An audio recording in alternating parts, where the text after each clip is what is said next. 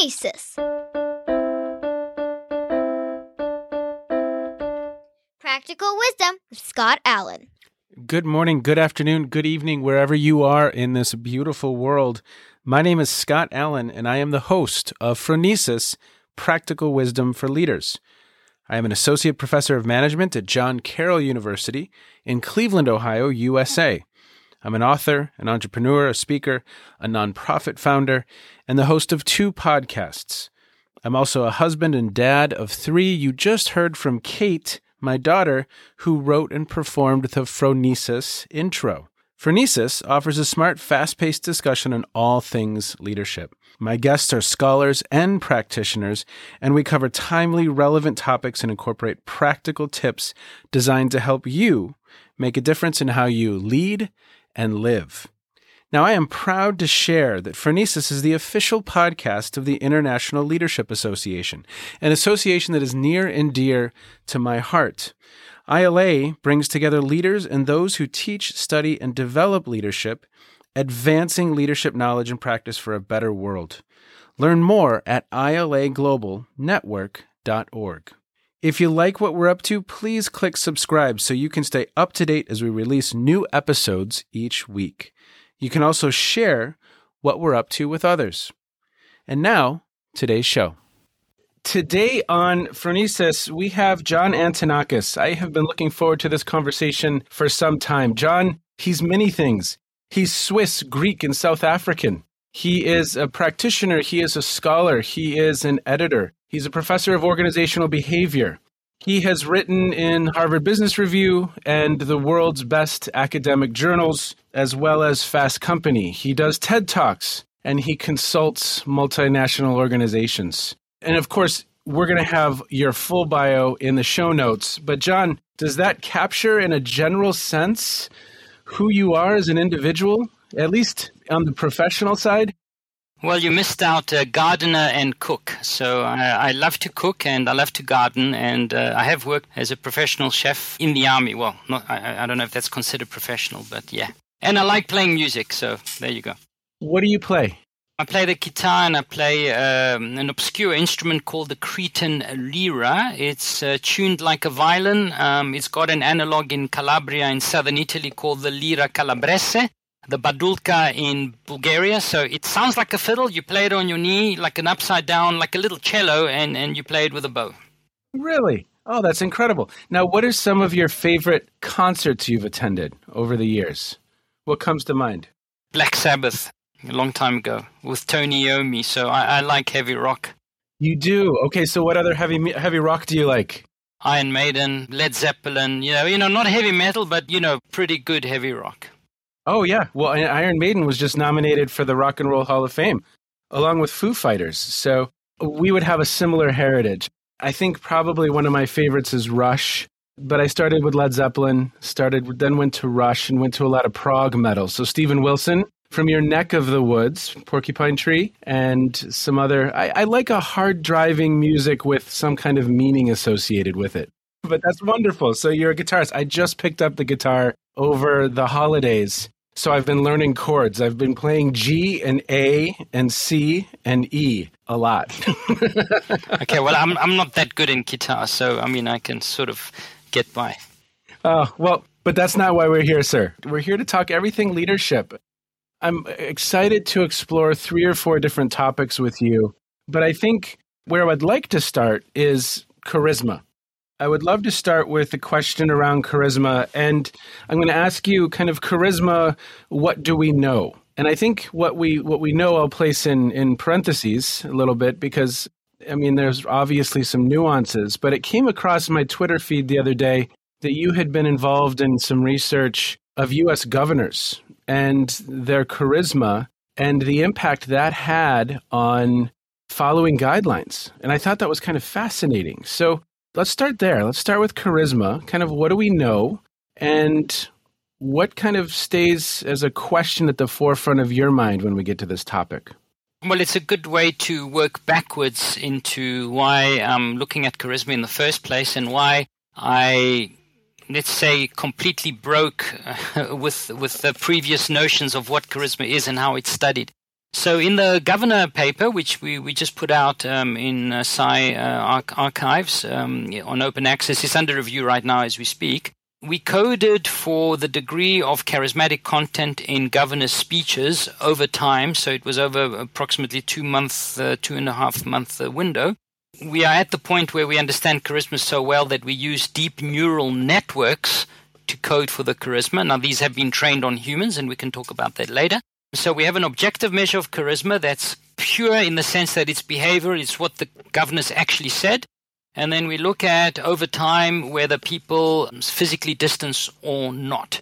So first we examined and made sure that these speeches were actually asking people to physically distance. And then we saw if people actually physically distance. And it wasn't their pretend physical distance or cheap talk physical distance or intentions of physical distance. It was actual physical distance measured by smartphone movements in all the different counties. So we could estimate whether people actually moved or stayed at home based on historical evidence and what was currently happening over there.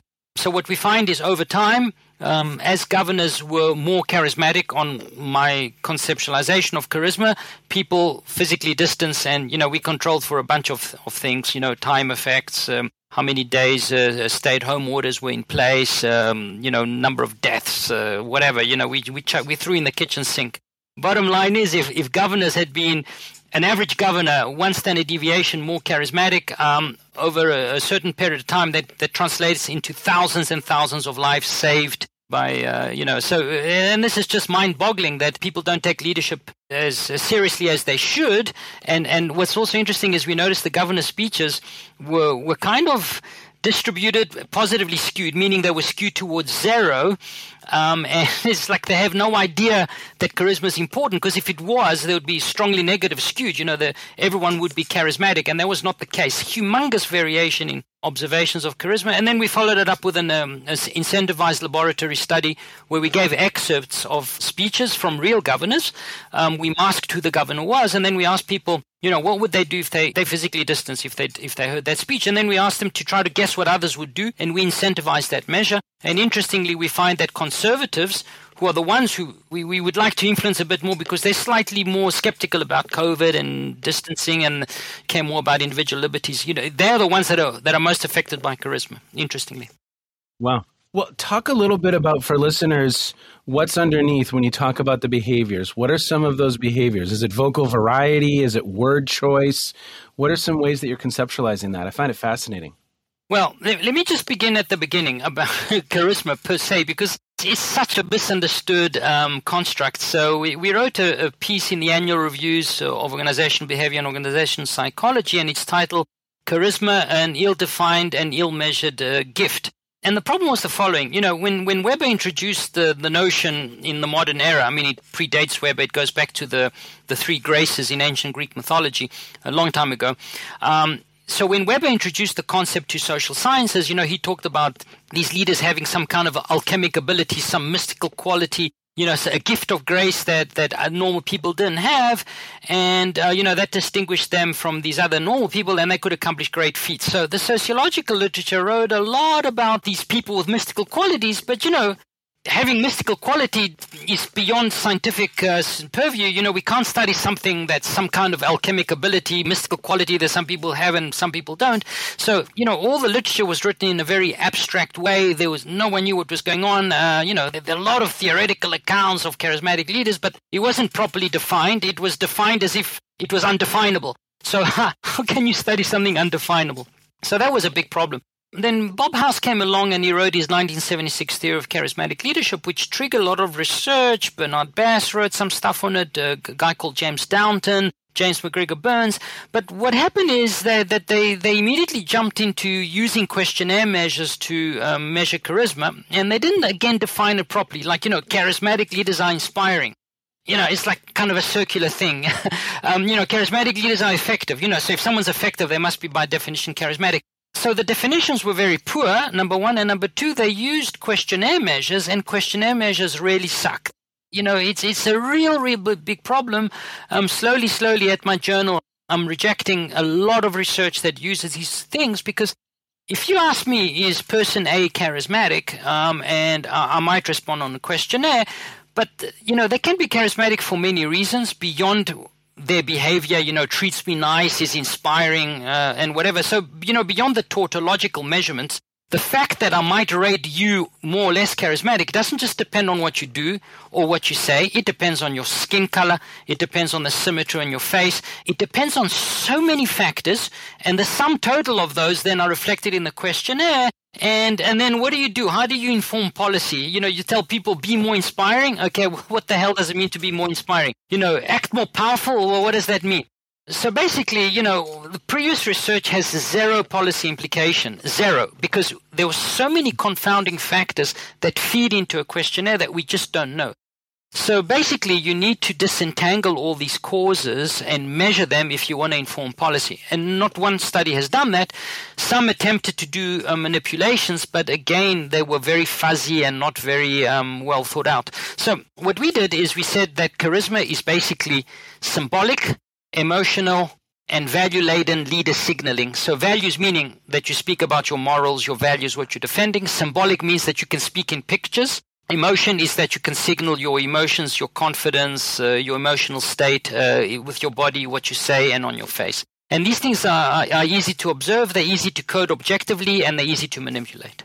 Well, and I imagine you could also do kind of the inverse of this whole study where you have governors who are charismatic but not caring, and the damage that was done in those situations.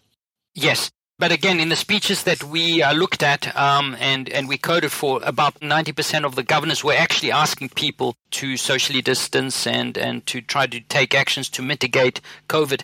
So, yeah, I know there's some powerful leaders, we won't mention names, who didn't take things seriously in the beginning. And, if you're charismatic and you don't take things seriously, that can cause huge problems and lead people down the garden path, the typical Hitler problem. Yeah, I have a paper in my head right now called "When Leaders Kill Their Followers," right?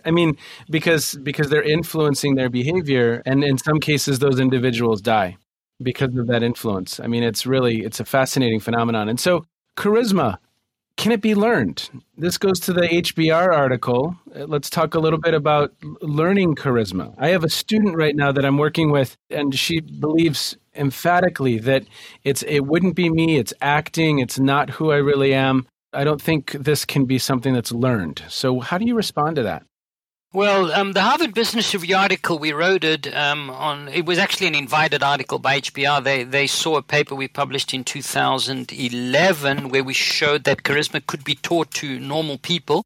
So we had two studies. One was managers from a high-tech firm, and the second was EMBAs from our university.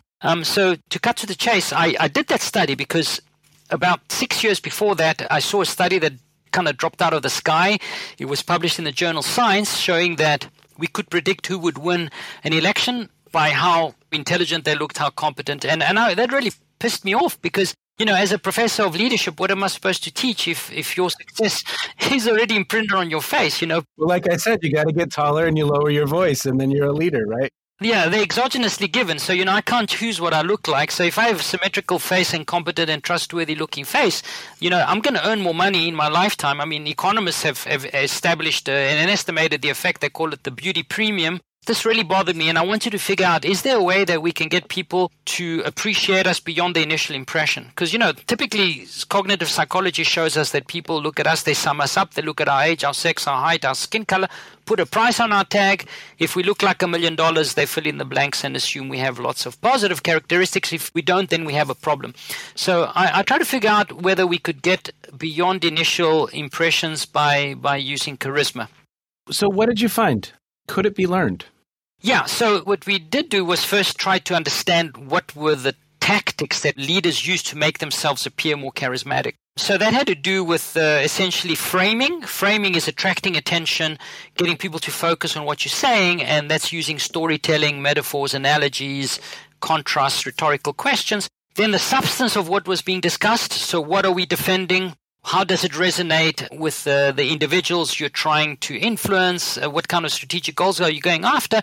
And then the third major component is delivery. That's to do with the body language, the voice, and the emotions. So it turns out that, once we could kind of unravel and break these tactics out, and show individuals how to use them in practice, that they were able to actually do it. So in the field experiment, we had a control group where we made people reflect on their personality, on their leadership. They knew they were going to be remeasured.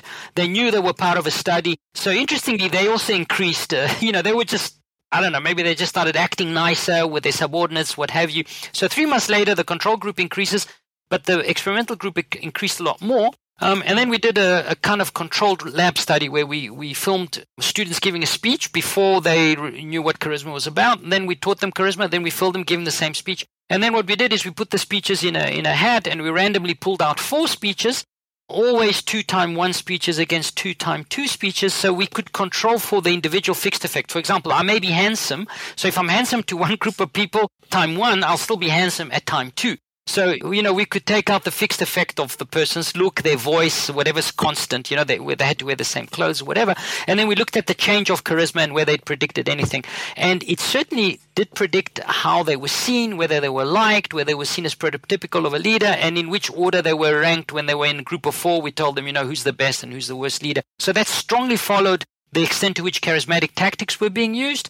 We controlled for communication skills, non-lexical utterances, how confident they felt. Nothing mattered apart from the use of these charismatic tactics. Yeah, and those who employed them and did them well were perceived as leaders. Definitely, a lot more. They were perceived as more charismatic and more leader-like. And here's the funny part, which I think may speak to your student.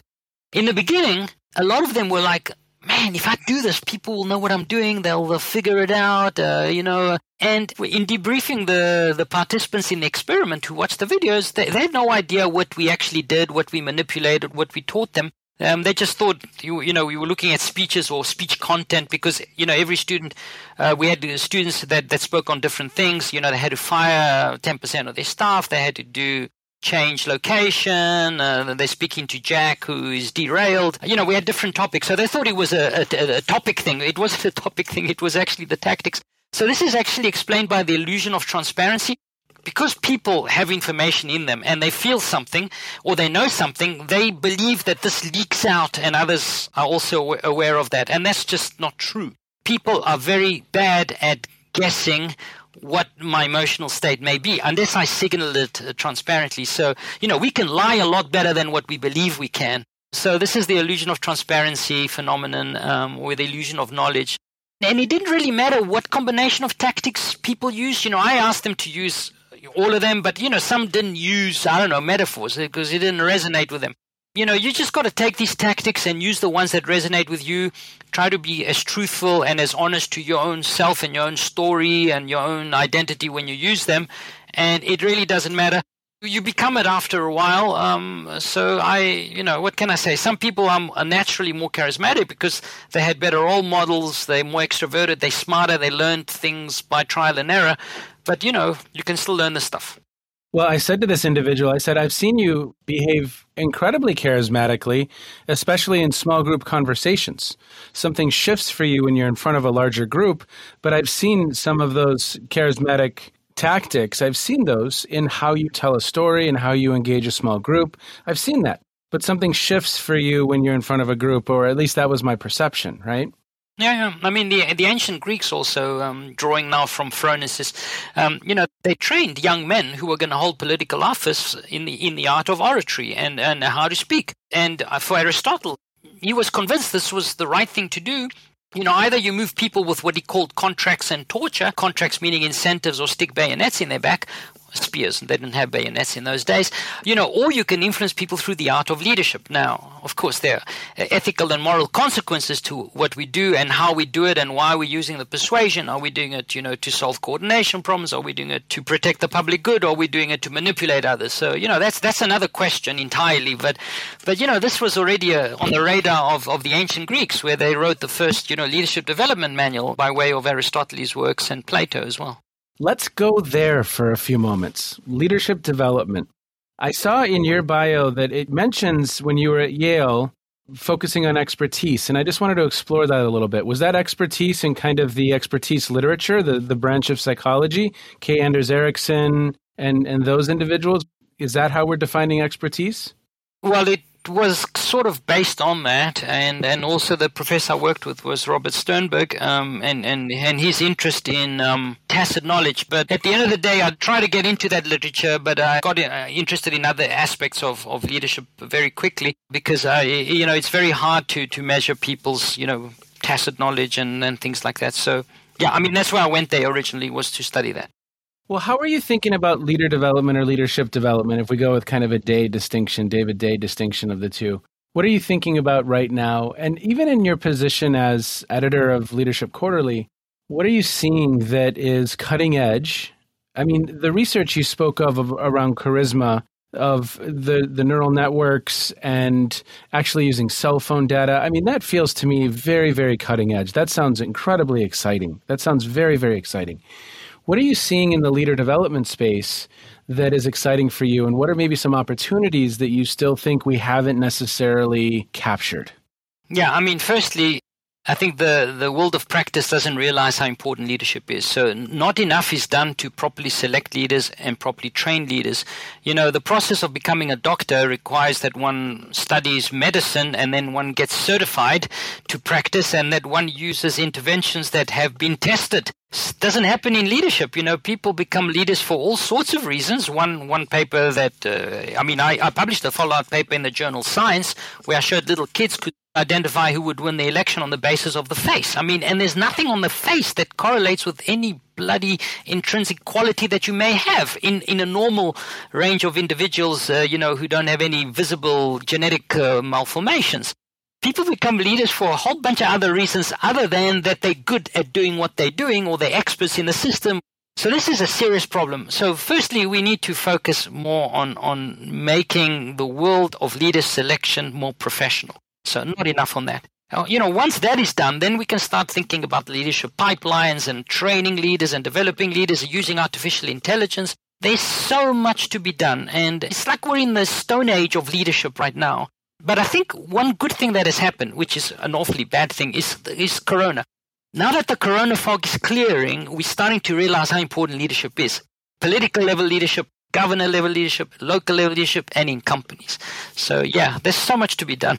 Well, even some of the basic definitions are confusing. It always amazes me, to your example of whether it's medicine, or I was having a conversation on a previous episode with Bob Bremer. He's at the United States Air Force Academy.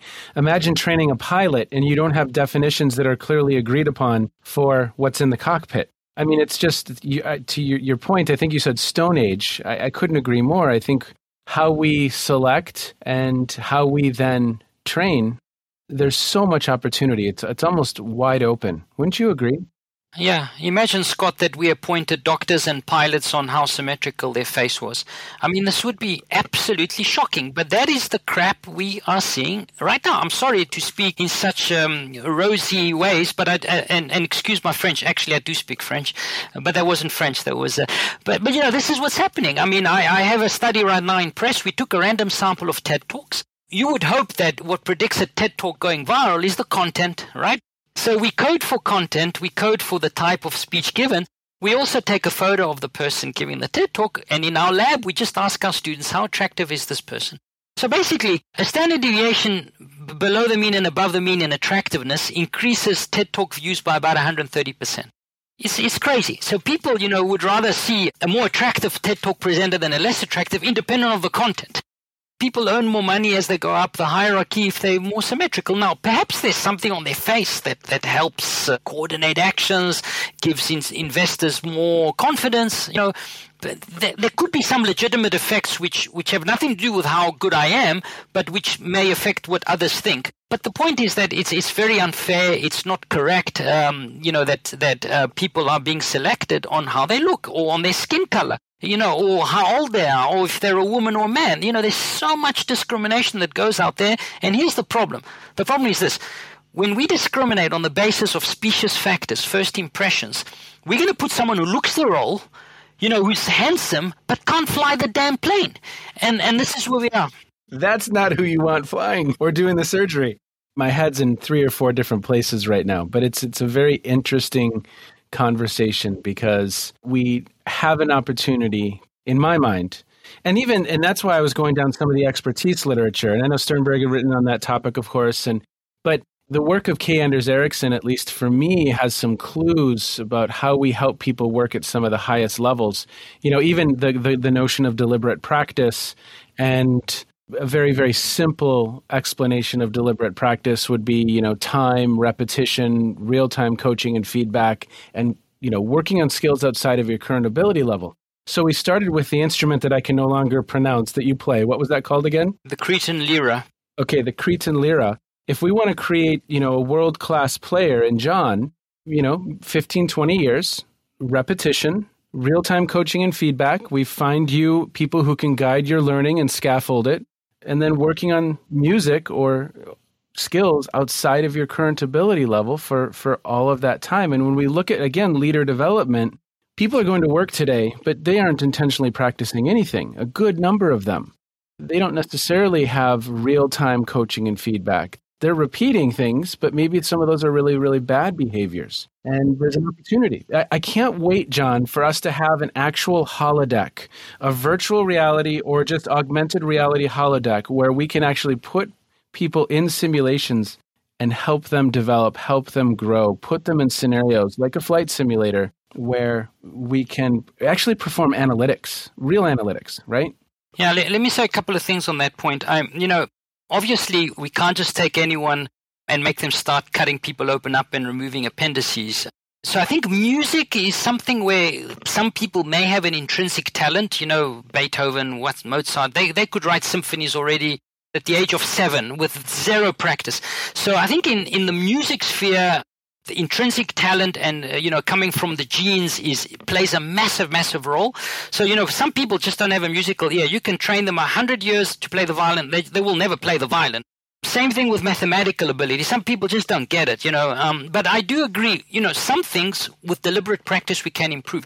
If a person has a reasonable level of intelligence, they should be able to learn and improve. So I agree with you, though there is a genetic component, and that genetic component affects intelligence, which is the ability to learn, at least the modern definition of it. And that's not really something we can change too much. But I did come back full circle to expertise. I wrote a paper with Bob House that we published in 2005 or 6, titled Instrumental Leadership Beyond Transformational and Transactional. And instrumental leadership is exactly about what you said.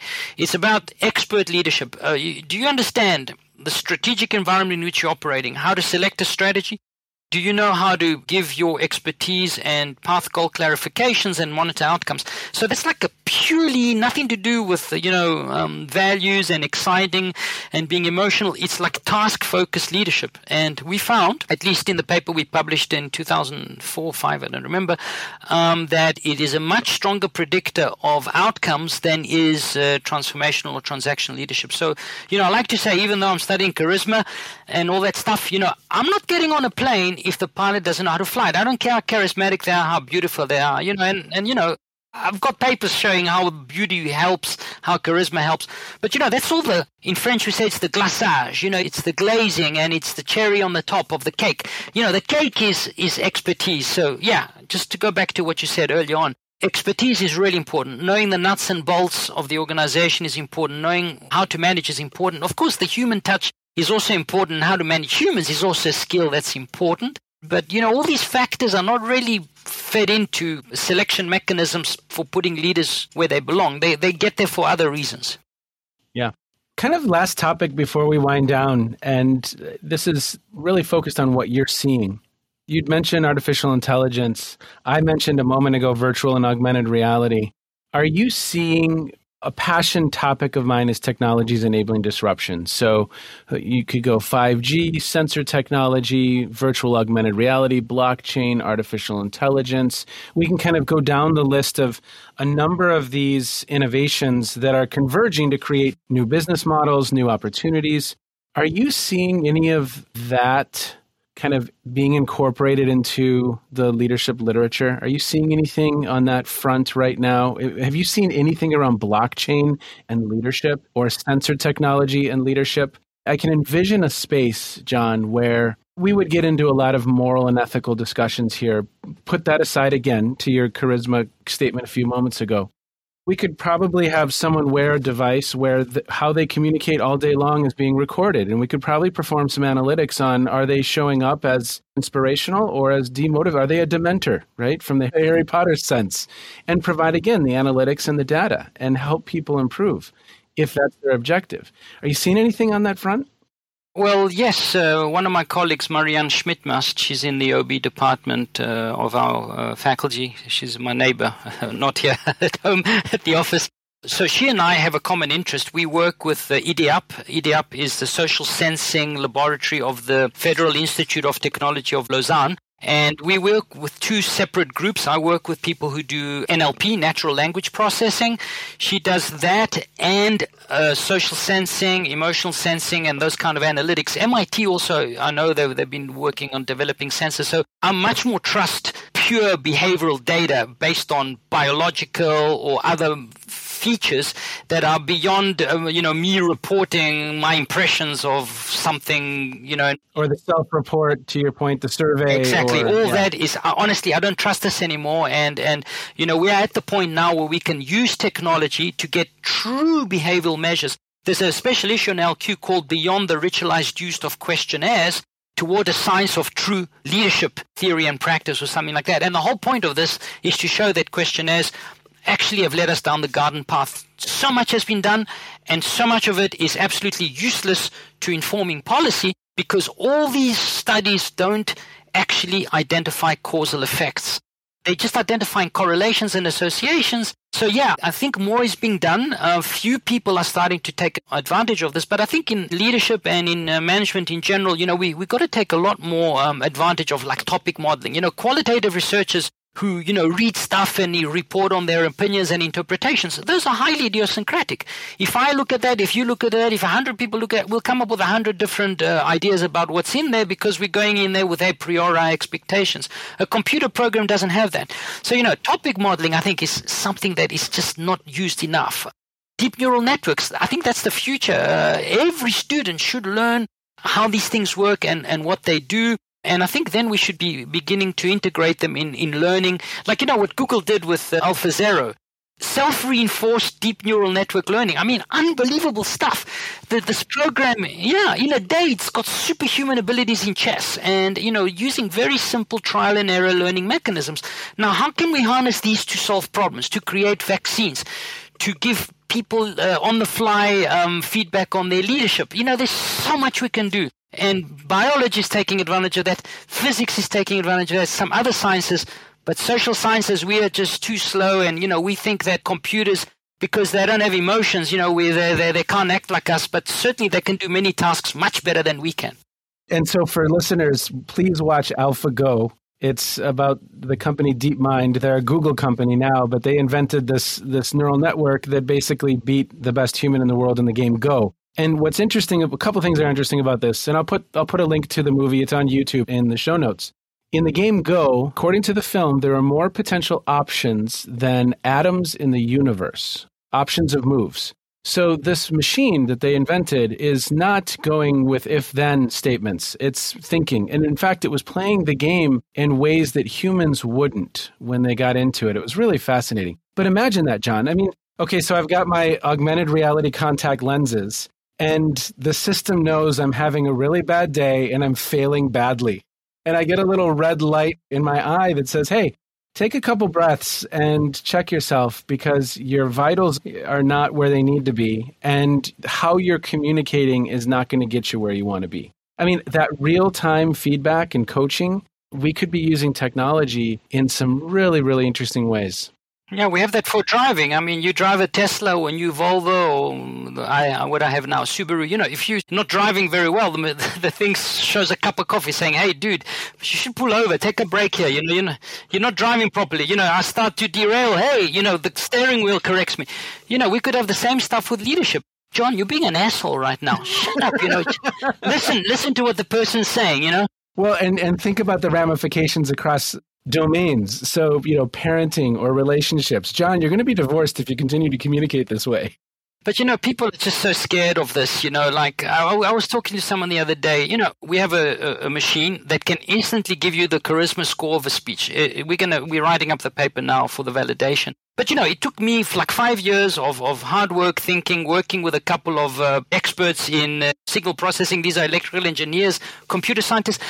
Now this thing can do this job very, very well. Just like deep neural networks can identify, skin lesions that are cancerous much better than the best dermatologists. But it's the only thing it can do. It's not going to suddenly evolve into controlling all the bank accounts of the world. It can't even tie my shoelace. It just does one thing very well. So I think we shouldn't be scared of these technologies. Many people have said crazy stuff that these machines are going to take over us and kill us.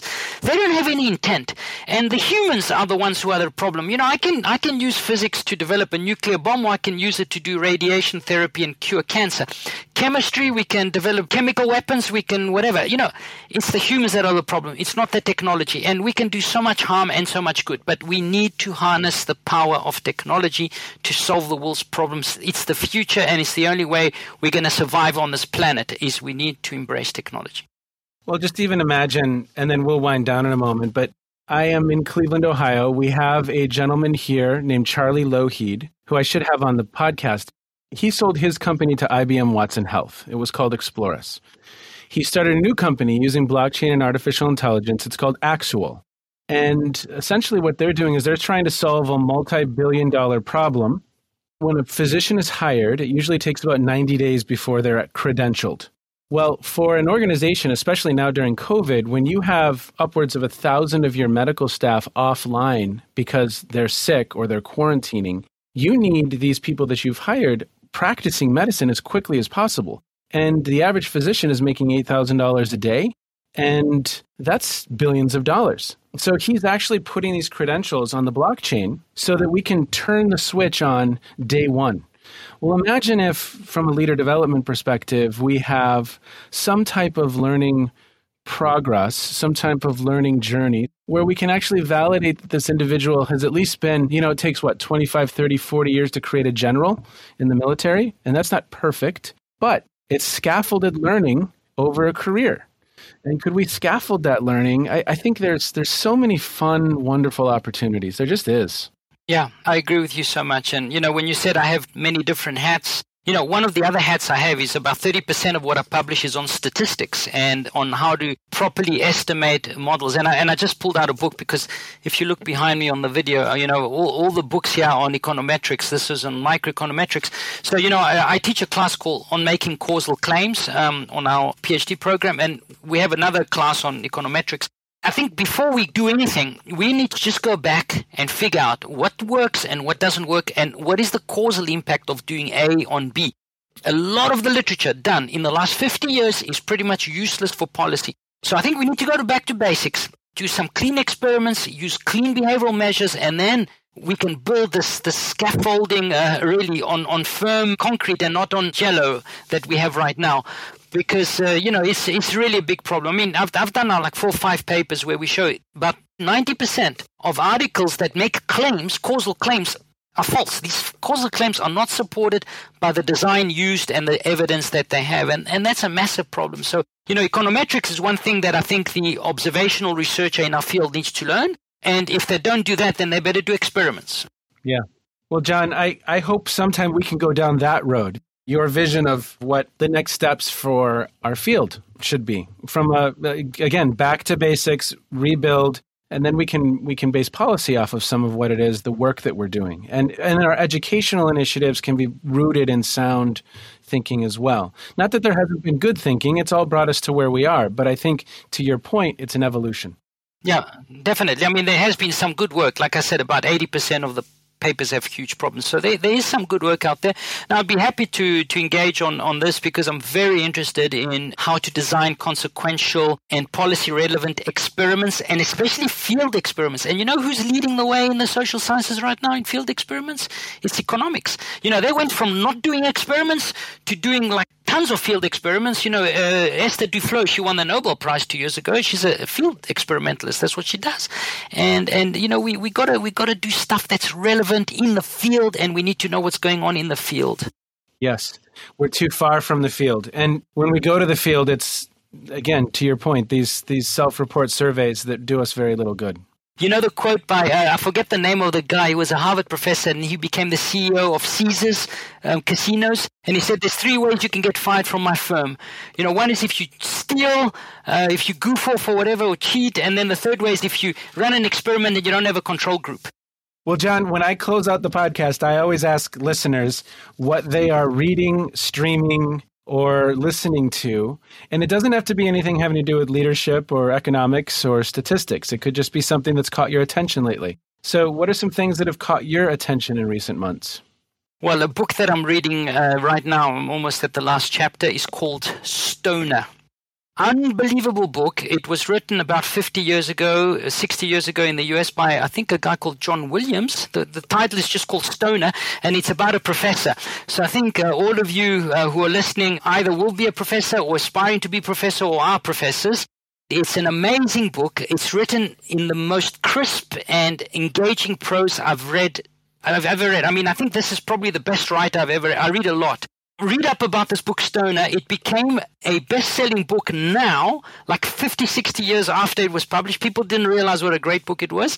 And it really shows the life of being a researcher, a professor. But it's an incredibly sad, but incredibly beautiful, and at the same time, I find very happy story about a guy who goes from a farm, becomes a professor, and dies, and everything that happens in between. So, Stoner, get that book, read it. Excellent book.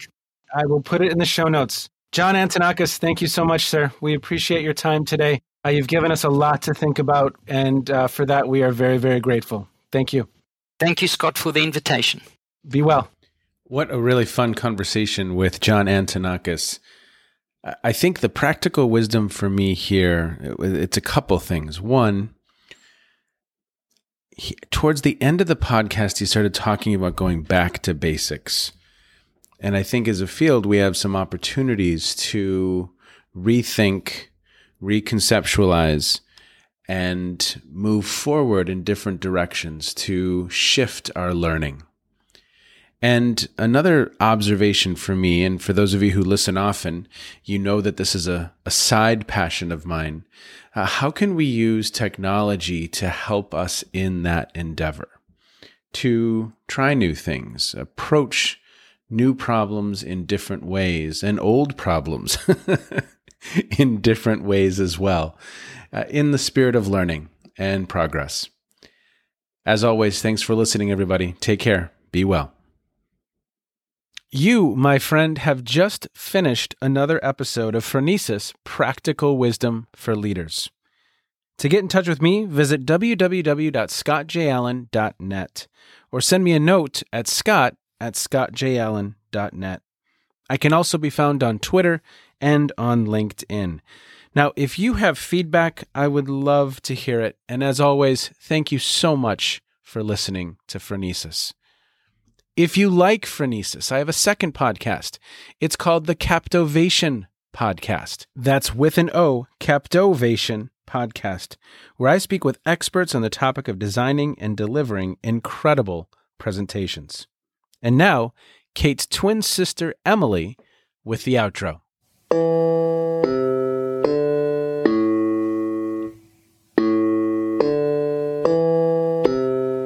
You've been listening to Phronesis Practical Wisdom with Scott Allen.